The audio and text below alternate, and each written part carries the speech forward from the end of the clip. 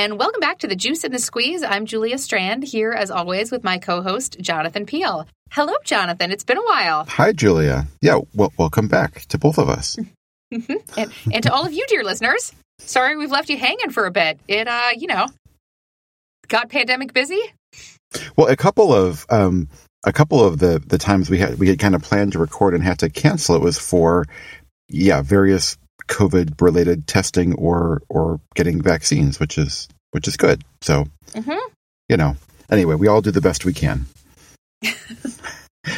Let's do a quick little Halloween follow-up. I know it feels like it's way too late, but we promised we would. And I want to hear about how your, event went. Yeah, it was good. It was a little quieter than in past years. But we still had over 100 trick-or-treaters, which is pretty good. No 187 like the last Halloween of the before times. But I'm going to interrupt you right there. How do you count your trick-or-treaters? Do you have like a little... Oh, I have a little orange clicker. Okay. Yep. And it usually happens. I'll typically have like a friend over, or a few, who are like helping to pass out candy. And if I need to like go up and deal with putting a kid to bed or something, someone else will be in charge. Mm-hmm. And there are very strict rules that clicks. It's only for kids who actually come up to the porch and get candy. So parents don't count. If there are like older siblings who are lingering behind, they don't count. Babies and strollers who can't eat candy, they don't count either. It's just actual like kid trick-or-treaters. Do you ever get older kids or parents who ask for candy for the babies and strollers who do not come up? I've thought in the past about like having little mini bottles or something that I could hand out to the parents. But no, we haven't done that. We get this year we had a lot of requests for candy for the babies, and I didn't fight them on it, but I thought maybe it's for the older kids and not actually for the babies. Yeah, right. Maybe, I don't know. Who knows? Whatever.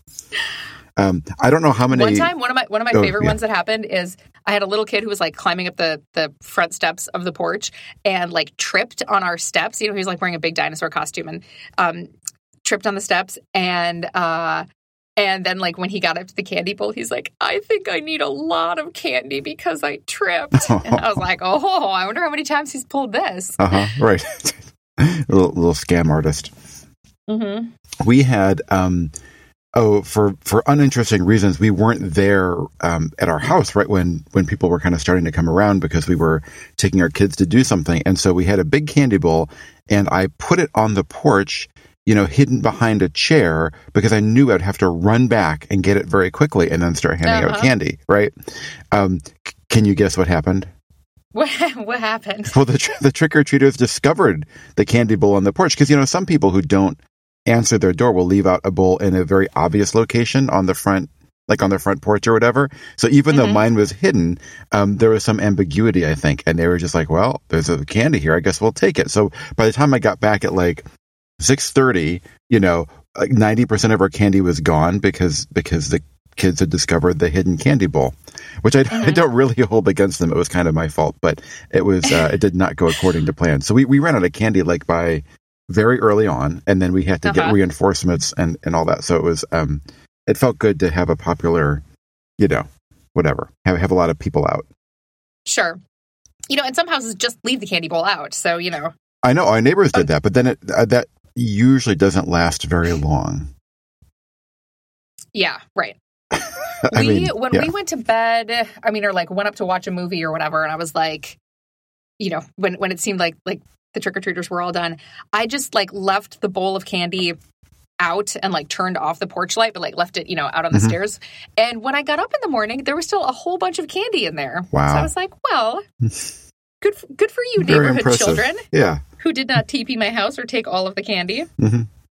Oh, and you'll be happy to know that after a bit of testing and YouTube videos, the smoke machine I thought worked out really well. So we had it hooked up to the back of a jack-o'-lantern. So I just cut a little hole in the back of the jack-o'-lantern and then connected the smoke machine hose, got a hose from Home Depot that wasn't supposed to be for a smoke machine, and put the hose in the back of the jack-o'-lantern and kind of put it all together, and then I could have the jack-o'-lantern breathe smoke whenever I pushed a button. Oh, nice. So I was happy with that. I felt like honor was served as the new people in the neighborhood. Like, anyway, we did okay. That's awesome. Good for you. Thanks. I have a long list of things to tell you about, Julia, because I haven't talked to you in a while. Awesome. Shall I go? Okay, what great. You got? I'm going to go through them. So the first one is that I have a new podcast. It's called The Brain Made Plain. And I think I mentioned to you, but I don't know if I've mentioned to our audience the motivation behind this. And that's really come out of teaching cognitive neuroscience. So I've moved away from textbooks a couple of years ago for various reasons, and now we just read original research articles. But I find I had a couple of downsides. So the positive parts of this have been, I think it's really good for students to get practice reading research articles, and a lot of them haven't done a lot of it, so it's kind of hard at the beginning of the semester, and then we do 6 to 10 articles, and by the end, they're much more comfortable. And they'll come back and tell me, "Oh, I'm really glad we did that because the next year I did this advanced class, and it was great to have some background." So that's good. And I also like having them interact with the actual research literature and see some of the details or nuances or, just complications of real research that sometimes don't come across in a textbook. The downsides are that sometimes the articles are like pretty confusing and a little bit dry, and it's hard to get through. If you've never read a research article before and all of a sudden you're dropped in the method section of something you've never studied, it's actually pretty overwhelming. I mean, that's true for me if I'm in a new field, although I have more practice. So that can be challenging. And so I was, back when we had our first COVID semester, I did a podcast for my lectures. I had this vision that people were all stuck at home and they could listen to my lecture while they went for a walk outside and enjoy the fresh air. In real life, I asked around and no one did that. They just sat in front of their computer and listened to the podcast on the computer. So it kind of failed in that sense, and I get it. But then it kind of got me thinking, what about having a guest lecture? And then I got, what about a guest podcast person? And then I said, I should have a podcast about this. So it's a interview podcast where every episode I interview a different neuroscientist about their work. And I don't advertise this, but I'll tell you all because we're friends. I started with topics that I cover in my class. So the idea is that they can read an article, and then listen to a podcast episode of one of the authors of the article, talk about the research topic and maybe even the article a little bit. So it's kind of a little bit of a, explain the science, but also from a broader perspective, and then also get to know a scientist and hear a little bit about their career path and things like that. So I'm super excited about this. Actually, I hope it will be useful for, people in my class and then maybe some other classes too, if people are teaching. That sounds awesome. That sounds really great. And it's nice, that it seems like the kind of thing that, even if it's nice to record lectures that aren't, that aren't super tied to a particular class, right? To avoid saying things like, remember, on Tuesday we'll do blah, blah, so you can use them in the future. But this seems like even more than that it would be useful outside of your class as well. Yeah, I hope so. And I, the plan is, so I just, I'm kind of currently putting up quote unquote season 1. I'm kind of doing them in batches. Don't tell anyone. I recorded these a year ago, and it's just taken a year to get them out. So I feel bad about that, but what can you do? But yeah, I imagine after a couple of seasons, there will be more than I use anyway, and people can kind of pick and choose whatever topics they want, or, whatever. All the various other non-science stuff that gets talked about might be useful too. Yeah. So that's at thebrainmadeplain.net. If you want to have a listen, that would be great. Or tell a friend who's teaching cognitive neuroscience. Nice. Yeah, that sounds awesome. I'll check it out. I also, totally changing topics, I had a little bit of epiphany is too strong. I had a rethinking, again, about time and attention and sort of how I live my life, in a very small area. And that has to do with both Twitter and email. And this was, Twitter was inspired by Merlin Mann. I'll put a link to Back to Work, which is a podcast Merlin does with Dan Benjamin, which I've mentioned before and have listened to for years. And my sense of Merlin, he's always trying to make things better, and he thinks a lot about the way he does stuff. And so one of those things is Twitter. So there was a whole set of episodes where they talked about like how people use Twitter and the different options and different apps you can use for Twitter. And so I kind of fallen into this cycle of just using the Twitter web app because other apps are don't have all the information, and sometimes it would be problematic to like figure out threads and whatever. So I would just use the Twitter web app, which is fine. And this is like not a moral judgment on anyone who wants to keep doing that. But there's a bunch of annoying things about it too. And so Merlin's kind of suggestion was like, well, if this thing is annoying to you, you should like try to fix it. So there is there's a web browser plugin called Tweaks for Twitter, and that lets you do things like take off, some of the advertisements, or like in the sidebar, it's like trending now near you, which I personally I don't ever have to see. So this will let you turn stuff like that off, and just kind of make it a little bit more of a perhaps experience that you want. And then the other thing that also I was inspired to do is, like, how many people am I following now? I'm following 3,900 people. And that's not because I really, really, really care about what all those 3,900 people say. You, dear listeners, of course, I care about what you have to say, but the other X number of people. But you meet people and they follow you and you follow them back. And there's people I followed 15 years ago for I don't know why or whatever. And that means that my, timeline, is as it is for lots of us. There's just like lots of stuff, lots and lots of scrolling. And the percentage of stuff that I was noticing the percentage of stuff I actually cared about was pretty small. But luckily, this is like a solved problem. So lists in Twitter, you can make a list of particular people, and then you can look at tweets from those people. So I started using Twitterrific, which is a Mac web client, which anyway has other features too, but that was helpful. And then also lists were also useful. And so I just have a list of like, I don't know, the couple hundred people that I kind of know and actually interact with the most. And I look at that most often. And then if I ever want to look at the whole like fire hose feed of everything else, like I certainly can. But what it's meant is that I feel like my Twitter time has been more productive and also like a little more intentional. It's like a small thing, but actually I get on there every day. So it kind of adds up.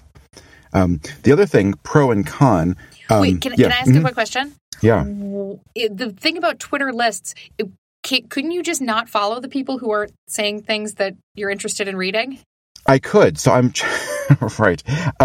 That's a great idea. This is like you're following them for political reasons, but you don't actually. Well, yeah. I mean, yes and no, right? So like, okay. So one option is I go through 3,900 people and make a yes/no decision about all of them, and that seems overwhelming to me. So it's easier for me just to put them on a list of things that I want to see, like a safe list of people to follow.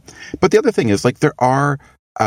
I'm going to give an example that may or may not be true, but I think everyone will understand. So, like, if we have a department Twitter feed, hypothetically, maybe I don't always want to see that. This is not like people I want to ban. It's just like I don't always need to see that particular thing, but I don't want to necessarily unfollow them, and I'm trying to support people in the department who are tweeting, right? So like, yeah. You know what I mean? So you're right. It is kind of a little bit of a weasel out of just unfollowing people, but I found it to be easier for lots of reasons.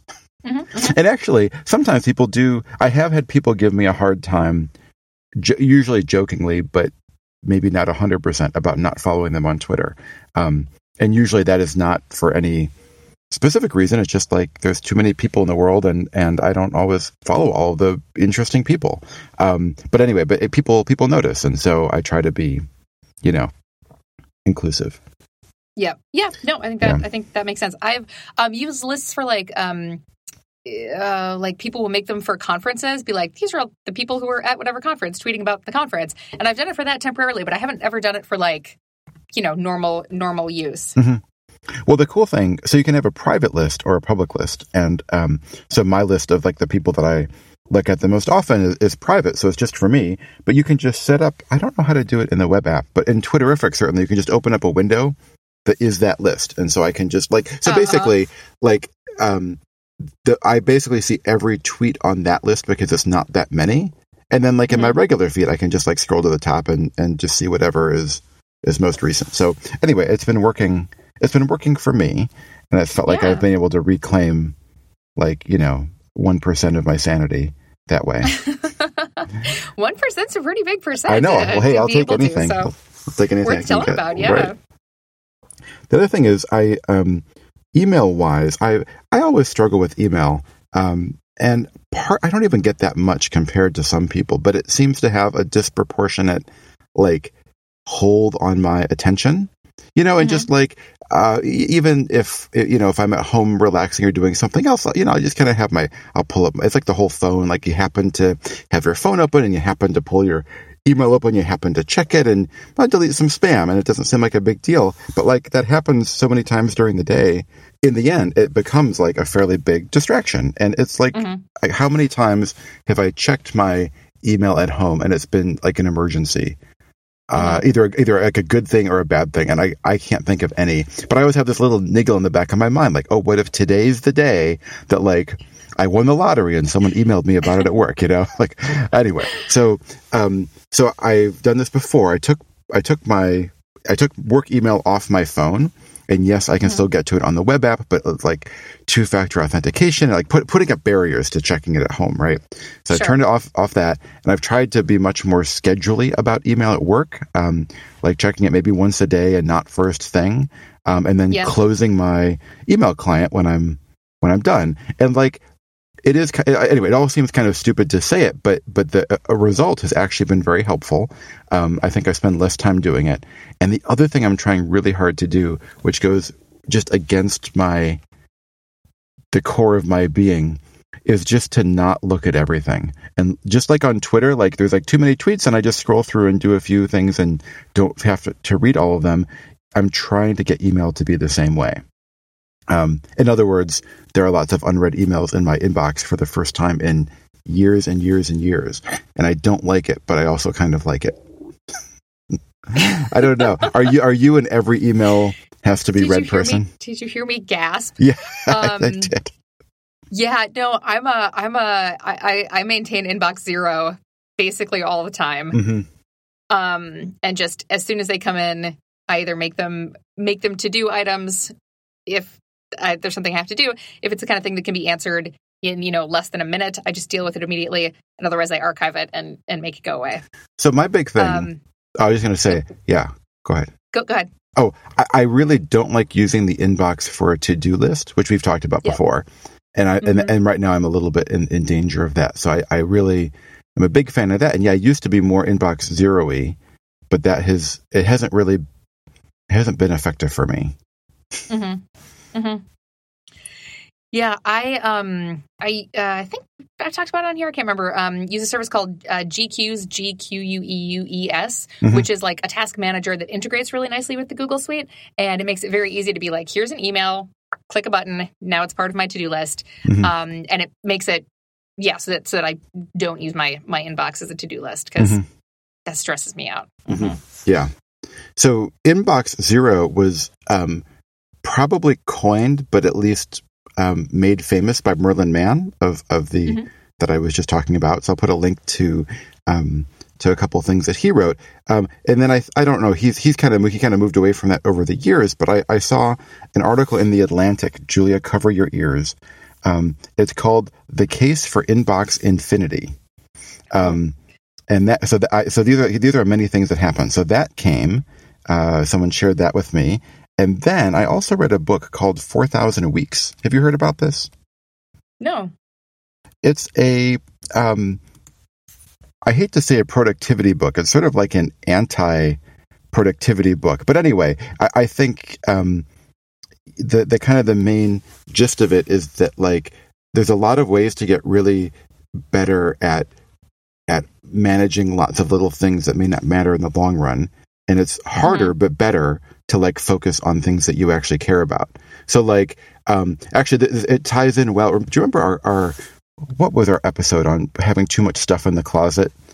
If you have too many things to do, just doing them all more efficiently doesn't actually help you. It's like rearranging your closet over and over and over to fit more stuff in when actually you should just go throw most of it out. So it's kind of along that line. And so he kind of picks this up too, that it's really tempting for me anyway, is like, okay, before I do any work, I'm going to go through my list of all of these emails I owe people and like clear the decks. And then when everything is put away, it's like cleaning the counter in the kitchen. Now I can start to work. But then what I find is like, I'll spend my entire day doing all that stuff. And then I don't have any time to do the thing that I say is most important. Like I should be working on this new podcast, but then I spend 5 hours writing back to emails that I feel rude not replying, but actually don't seem that important or whatever. And then like I have no time for the thing that I say is important. And so email is certainly not the only way that manifests itself. But for me, that's been kind of helpful. And, just to try to deprioritize being quite so on top of things, which again is hard for me. That's not my nature. Being selective about the things you're on top of. Now I do have a filter that pulls in emails from like my department chair and like my grants administrator and like a small list of people that I really don't want to miss. But then everything else just goes in a big bucket called like, the rest of my email. And I try to look at everything, but I definitely have not been replying to everything. So you can ask me next time we talk, like if, right now, like partly that's been helpful and partly it's been causing stress. So I'm curious to see how the equilibrium happens in a month, if it'll be like more stressful or less. Right. Yeah. Yeah. And if you realize you've missed out on anything that, was important and actually had some consequences. Right. Yeah. Yeah. I mean, I'm all for taking things out of the closet and prioritizing the things that are important to you. And I guess, I don't know, the system that I use, I've kind of found a way to I think, make both of those work. One of the ones that is really helpful for me is not like having my email open all the time. Because there's definitely like, for me at least, like a task switching cost of like, I'm writing a paper. Ooh, I got an email. Let me go see what it is. Oh, that's kind of interesting. Back to the paper. But like that time, just, the cost of switching from one task to another, like just takes some cognitive energy and takes some time. And so I find if I limit how often I do that, like keep it closed and then just open it up every once in a while. I also deal with everything that has come in since I checked last a lot more quickly. If there's just one email, you're like, oh, kind of sit and ponder it for a minute. But if there's a bunch, you're just like, don't need to reply really quick, like kind of go through them more quickly. And so that's been effective at kind of making it, more efficient for me. Yeah, I like that. The last email plug I'll put in is, this is not for work email. I've been using this for like personal email instead of Gmail. I still have Gmail, so now it's made it harder because I have two. It's Hey.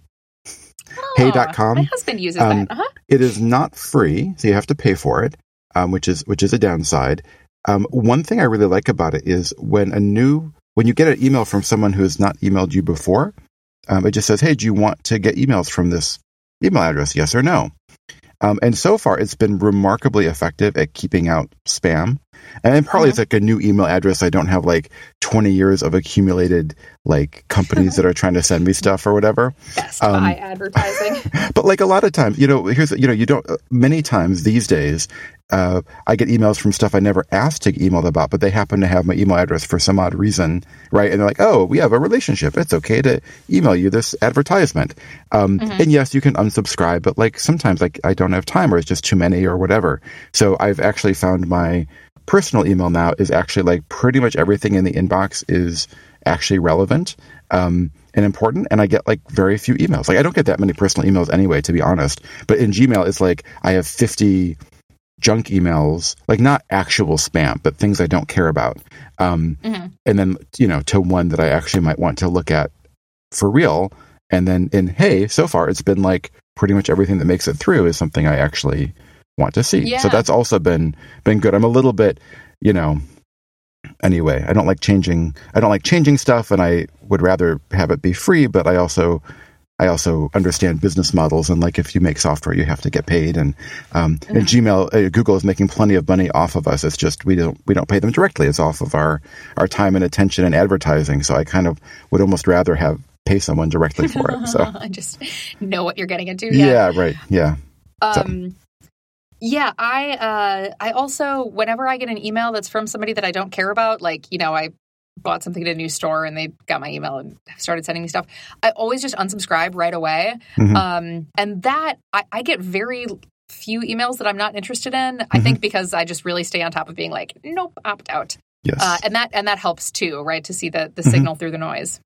Yeah, and I think years ago, let's see, how old is our daughter? 5. More than 5 years ago, I think I was probably more like you, Julia, and like I was like, if I stay on top of everything, it's all very manageable. And then, for whatever reason, I stopped being able to stay on top of stuff, and then it very quickly became overwhelming. So I feel like this is partly inspired by like, oh, I read a book and it had some good ideas, and in principle, this seems good, and also partly just a reaction to like, well, whatever my ideal is, in real life, it's not working, and so I want to try something else. Mm-hmm. You know what? And I feel like one of the themes that we like come up against regularly is like, try it, see how it works. It may not work forever. Figure out what works for you right now. Mm-hmm. Yeah, right. Well, exactly, and kind of reevaluate and so on. Yeah. So yeah. So speaking of reevaluating, it is Carleton is on break from about Thanksgiving till about New Year's. We've got a nice long winter break. And I have been using some of this break time to kind of be thinking about retooling, reevaluating the way that I teach intro psych, which I have not done since the before times. The last time I taught it was January to March of 2020, just before COVID, and we went online and everything changed. And so I've kind of been like thinking about, and this kind of goes back to the conversation we had in a previous episode about like, what have we learned from the pandemic? How has it changed how has it changed us professionally? What are we going to do differently? What are we going to, carry forward? And one of the things that I've been thinking about and would love your input on is the way that I the way that I did assessment in intro was they would write a couple of papers, but the biggest chunk of the grade was exams, in-person timed closed book exams, and some multiple choice, some short answer, some small essays. I have the luxury of only having 35 students in my intro class, and so I can do things like have them write papers and do essay exams. I'm not strictly like locked into multiple choice questions. But when I was teaching other classes remotely, I got rid of closed book exams because I didn't want to have to deal with how to proctor stuff remotely. And so I just switched to having exams that you couldn't get 100% on just by Googling everything, right? That like they actually had to know stuff and puzzle through stuff. And the goal was to kind of ask questions that knowing the course content well would help them to answer the questions, obviously. But like they actually had to think about stuff, right? It wasn't just memorization or things they could look up. They actually had to figure stuff out. And the only way they would be able to figure stuff out is if they had mastered the content and then thought hard about it. And I really liked that switch, in part because it's the way that it is closer. It is assessing in a way that is closer to the skill that I actually want students to come out of my class with, which is like armed with some knowledge and better able to figure stuff out. And if you forget the terms and have to Google them, that's fine. Because that's how I figure stuff out too, right? I'm always forgetting the names of stuff, and you Google it, but like you understand the big picture ideas and how to figure things out. And so in some courses, like when I did that in my sensation and perception class, it worked pretty well because it's a relatively like narrow band of content. But it's trickier for intro because this is supposed to be an introduction to like a super broad array of content.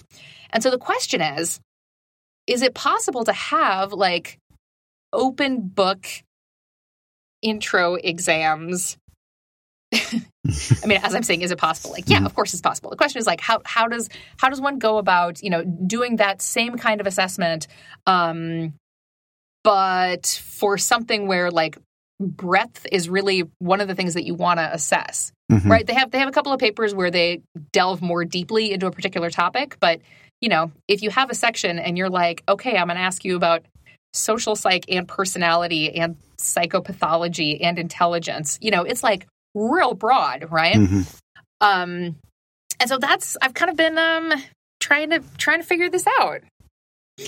Yeah, I mean, so I also went to open book untimed exams when we were kind of doing remote stuff, because for similar reasons I wanted to be flexible and didn't want to have to proctor stuff, and everyone has different internet connections and all that.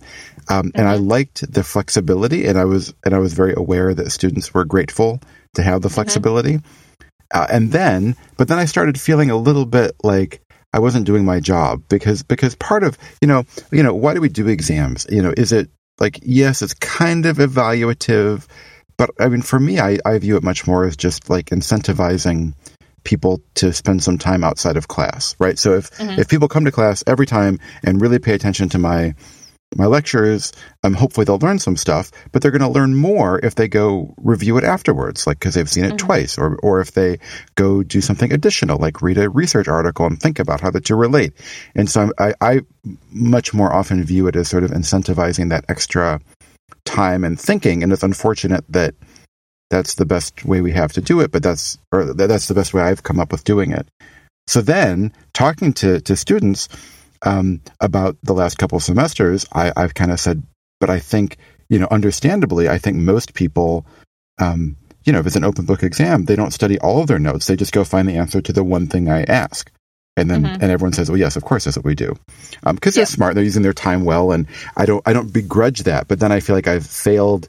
So it's no longer evaluative, if it ever was, and now it certainly is not encouraging them to actually spend time studying. So this is what I struggle with too, and also with 200 students in class, I don't have time. It's just not practical to do like a lot of essay stuff. So I feel like I'm kind of limited to short answer and multiple choice, and I don't like I feel like the open book and untimed is not working super well for the encouragement, Right. Yeah, I when I did it in Sensation and Perception, I kind of pitched it as like it's open book, but and also, sorry, mine were open book but timed, and the timing was generous enough that I didn't want them to like feel rushed, but I also didn't want them to spend 3 days. Looking up every single point and doing a bunch of original research and things like that. And so the way that I pitched it to them was that I recommended studying for it as though it were closed book, right? Like actually studying for it. And then I gave an example essay question that was pretty hard, right? To show like, look, just because it's open book, you may think you don't have to study, but like, how would you approach this question? Turns out you actually have to have a really good handle on the material, because then you are able to spend the time thinking through it and making connections rather than, just like looking stuff up. Yep.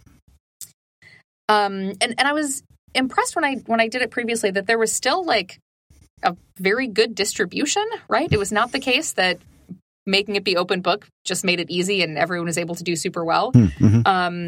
And so, and that was kind of like my biggest concern is, oh no, if it's open book, it's just, am I going to be able to like even see any spread here? Are there going to, be any differences? And there certainly were. So that, allayed some of those concerns. That's good. I mean, one thing what I've done in the past when I've done timed in-class exams is I've provided a list of things to study ahead of time. I call it a concept list, and people, obviously people might call it a study sheet or a study guide, but just of all of the things we talk about in class, or of all of the things in the readings, what should they study? And I always, when people say, oh, how should I study for the exam? I'd say, well, start with, for each of those do flashcards or some version of that, right? And just have you'd be able to define it and get a 3-sentence definition. If I asked you for an example of it, you could give me an example. And so I feel like that makes it very manageable and also very concrete. And then, and then I have to hold myself to that when I make the exam, I have to make it so that all the stuff I ask is indeed something I told them about. And so that has always lowered the stress and at least given them some direction, as opposed to just study everything. I took that away when I was doing untimed open book exams because no one was using them because they didn't study ahead of time. But I do like your approach of like, having an open book, but you can't do well if you have not put any time in ahead of time. I think that makes sense. And yeah, in the real world, you can just Google things. And so we don't have to totally force memorization. But then I also feel like it does, I do want them to have a certain working vocabulary of things that you get that from interacting with it. Yeah. Mm-hmm. Mm-hmm. So Julia, when you do that makes sense to me for like an essay question or a long answer, type question where you have to like, maybe put some thought in and do some like synthesizing. Do you do that for other question types? Like, do you do multiple choice questions that are designed to be more, integrative and like tricky, for lack of a better word? Or is it mostly for the longer stuff? Yeah. So I don't like the word tricky because it implies that there's, tricks, but let's say difficult, challenging. Yeah. Mm-hmm. So I did also include some multiple choice and also some like mark all that apply. So like multiple choice, but there can be multiple right answers. Mm-hmm. But again, I tried to be like, and actually as I was writing them, I would sometimes just be like, if I just type this question into Google, what happens? Mm-hmm. It was really hard at first to like figure out how to ask questions, that you can't Google, that's actually testing, what you want to be evaluating. And I had thought about doing these kinds of things before COVID, but then it was just like, I don't know how to do that. That seems really hard. Mm-hmm. And then when forced, I was like, no, I actually can't do this.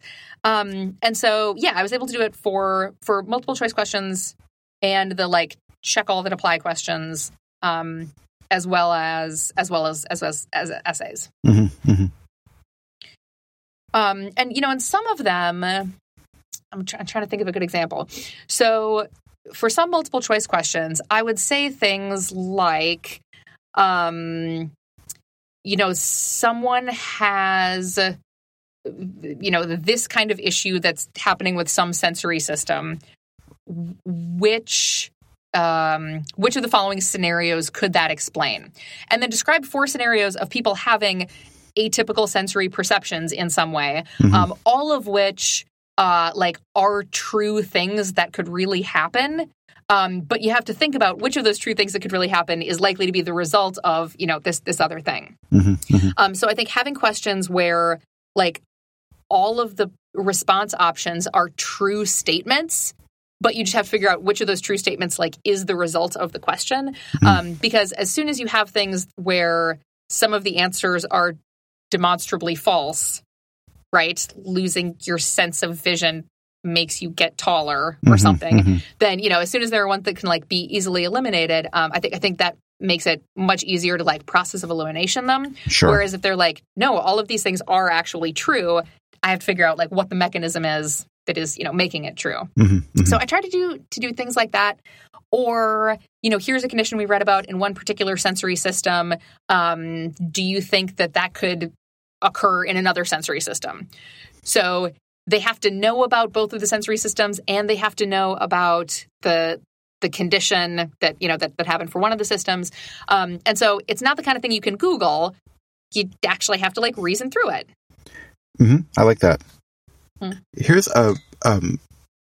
this is separate but related. So for in class participation versus not at where we are in COVID. So again, this is the other thing. I don't like the idea of having. I don't know. Anyway, I like the idea. There's a model of having a in-class exam that everyone does, whether it's open or closed book, at the same time, and I kind of do like that, just for preventing people talking about stuff if there are things that are supposed to not be worked on ahead of time. I like kind of controlling when people get to see the questions and so on. But then also with COVID-y stuff, I don't want people to feel like they have to come to class if they're not feeling well. Right. So in the past, I've been probably more on the side of obviously if someone is very sick, I'm not going to be a jerk about it. But you have to come take the exam when it's given, and you can't just take a makeup just because I can't handle that. So now with COVID, I'm like, well, if I do go to in-class evaluation, whether it's open book or not, then how do I handle like also being flexible? You know, I mean, for COVID, but also I understand people also have other stuff come up. So I feel like I had like honed my non-COVID flexibility, and I felt really good about it. And now I'm just like, I don't even know what to do. Like, I don't know. How do you handle this? Yeah. So what I did for Sensation and Perception, I think I'll do again for intro, is say, you know, you have an hour and a half, is not have exams be in class. So it's, you know, take it at home when it works for you, and set it up such that you have 90 minutes to do the exam, and you can do that anytime on Thursday or Friday. And, you know, if you happen to do it in the middle of the night, I might not respond to your questions in a timely fashion, so you might want to do it during the day, but like you can do it anytime. And so that way, if they're like, I feel really punky this morning, I'll do it tomorrow or something, they have that option. But it still is, you know, the same like fixed amount of time. Of course, you know, you're going to run into people who are like, well, I had a paper on Thursday, and so I planned to take it on Friday, but then I got sick, and can I do it on Saturday instead or something? But once it is already not at a fixed time, it feels like less of a big deal to allow it to be at an even later not fixed time, you know? Sure. And if it's fully online, it's just a couple of clicks to set it up for them to be able to take it at a different time, which is much nicer than being like, okay, I got to like, where are you going to be and who's going to proctor it? Right, exactly. All these things are related, yeah. Yeah.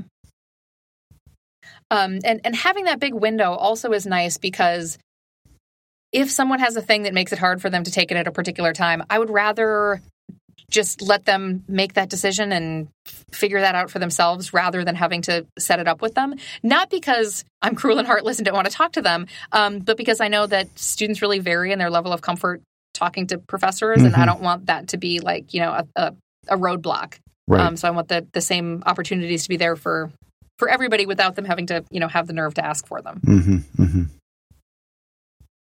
You know, and so it seems really tricky to figure out how to do this for a class that's really emphasizing breadth.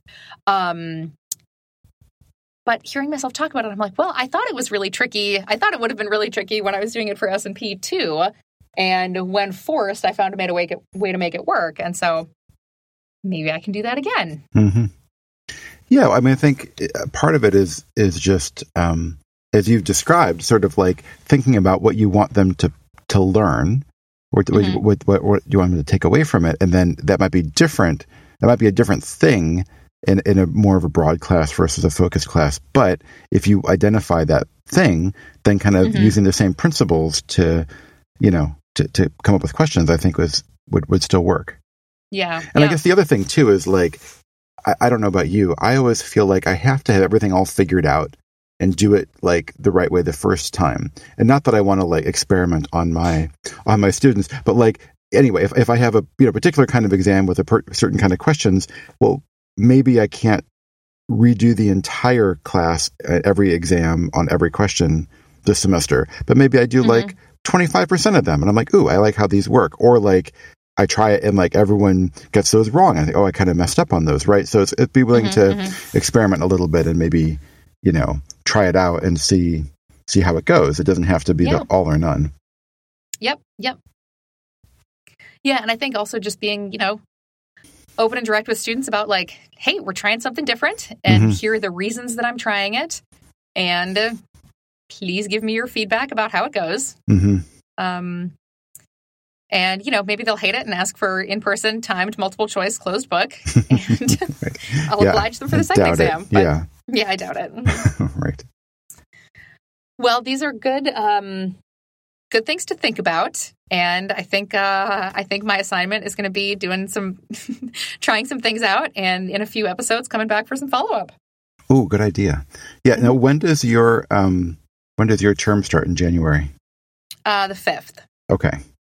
Great. So I don't start till like the end of January, so you can like try all this out in the first couple weeks and then tell me what to do. Perfect. How's that? Great. Yeah. All right. Well, thanks for the input. Great to talk with you, Jonathan. And thanks everybody for listening. Talk to you next time. All right. See you later.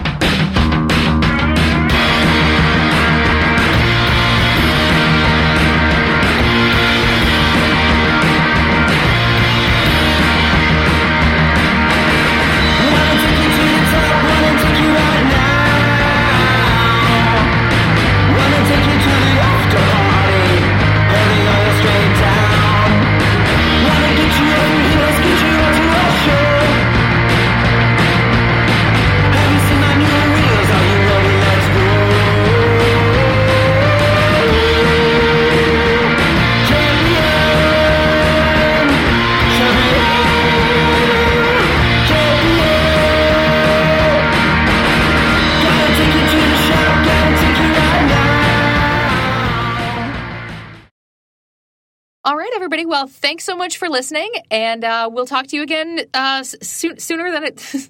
Nope.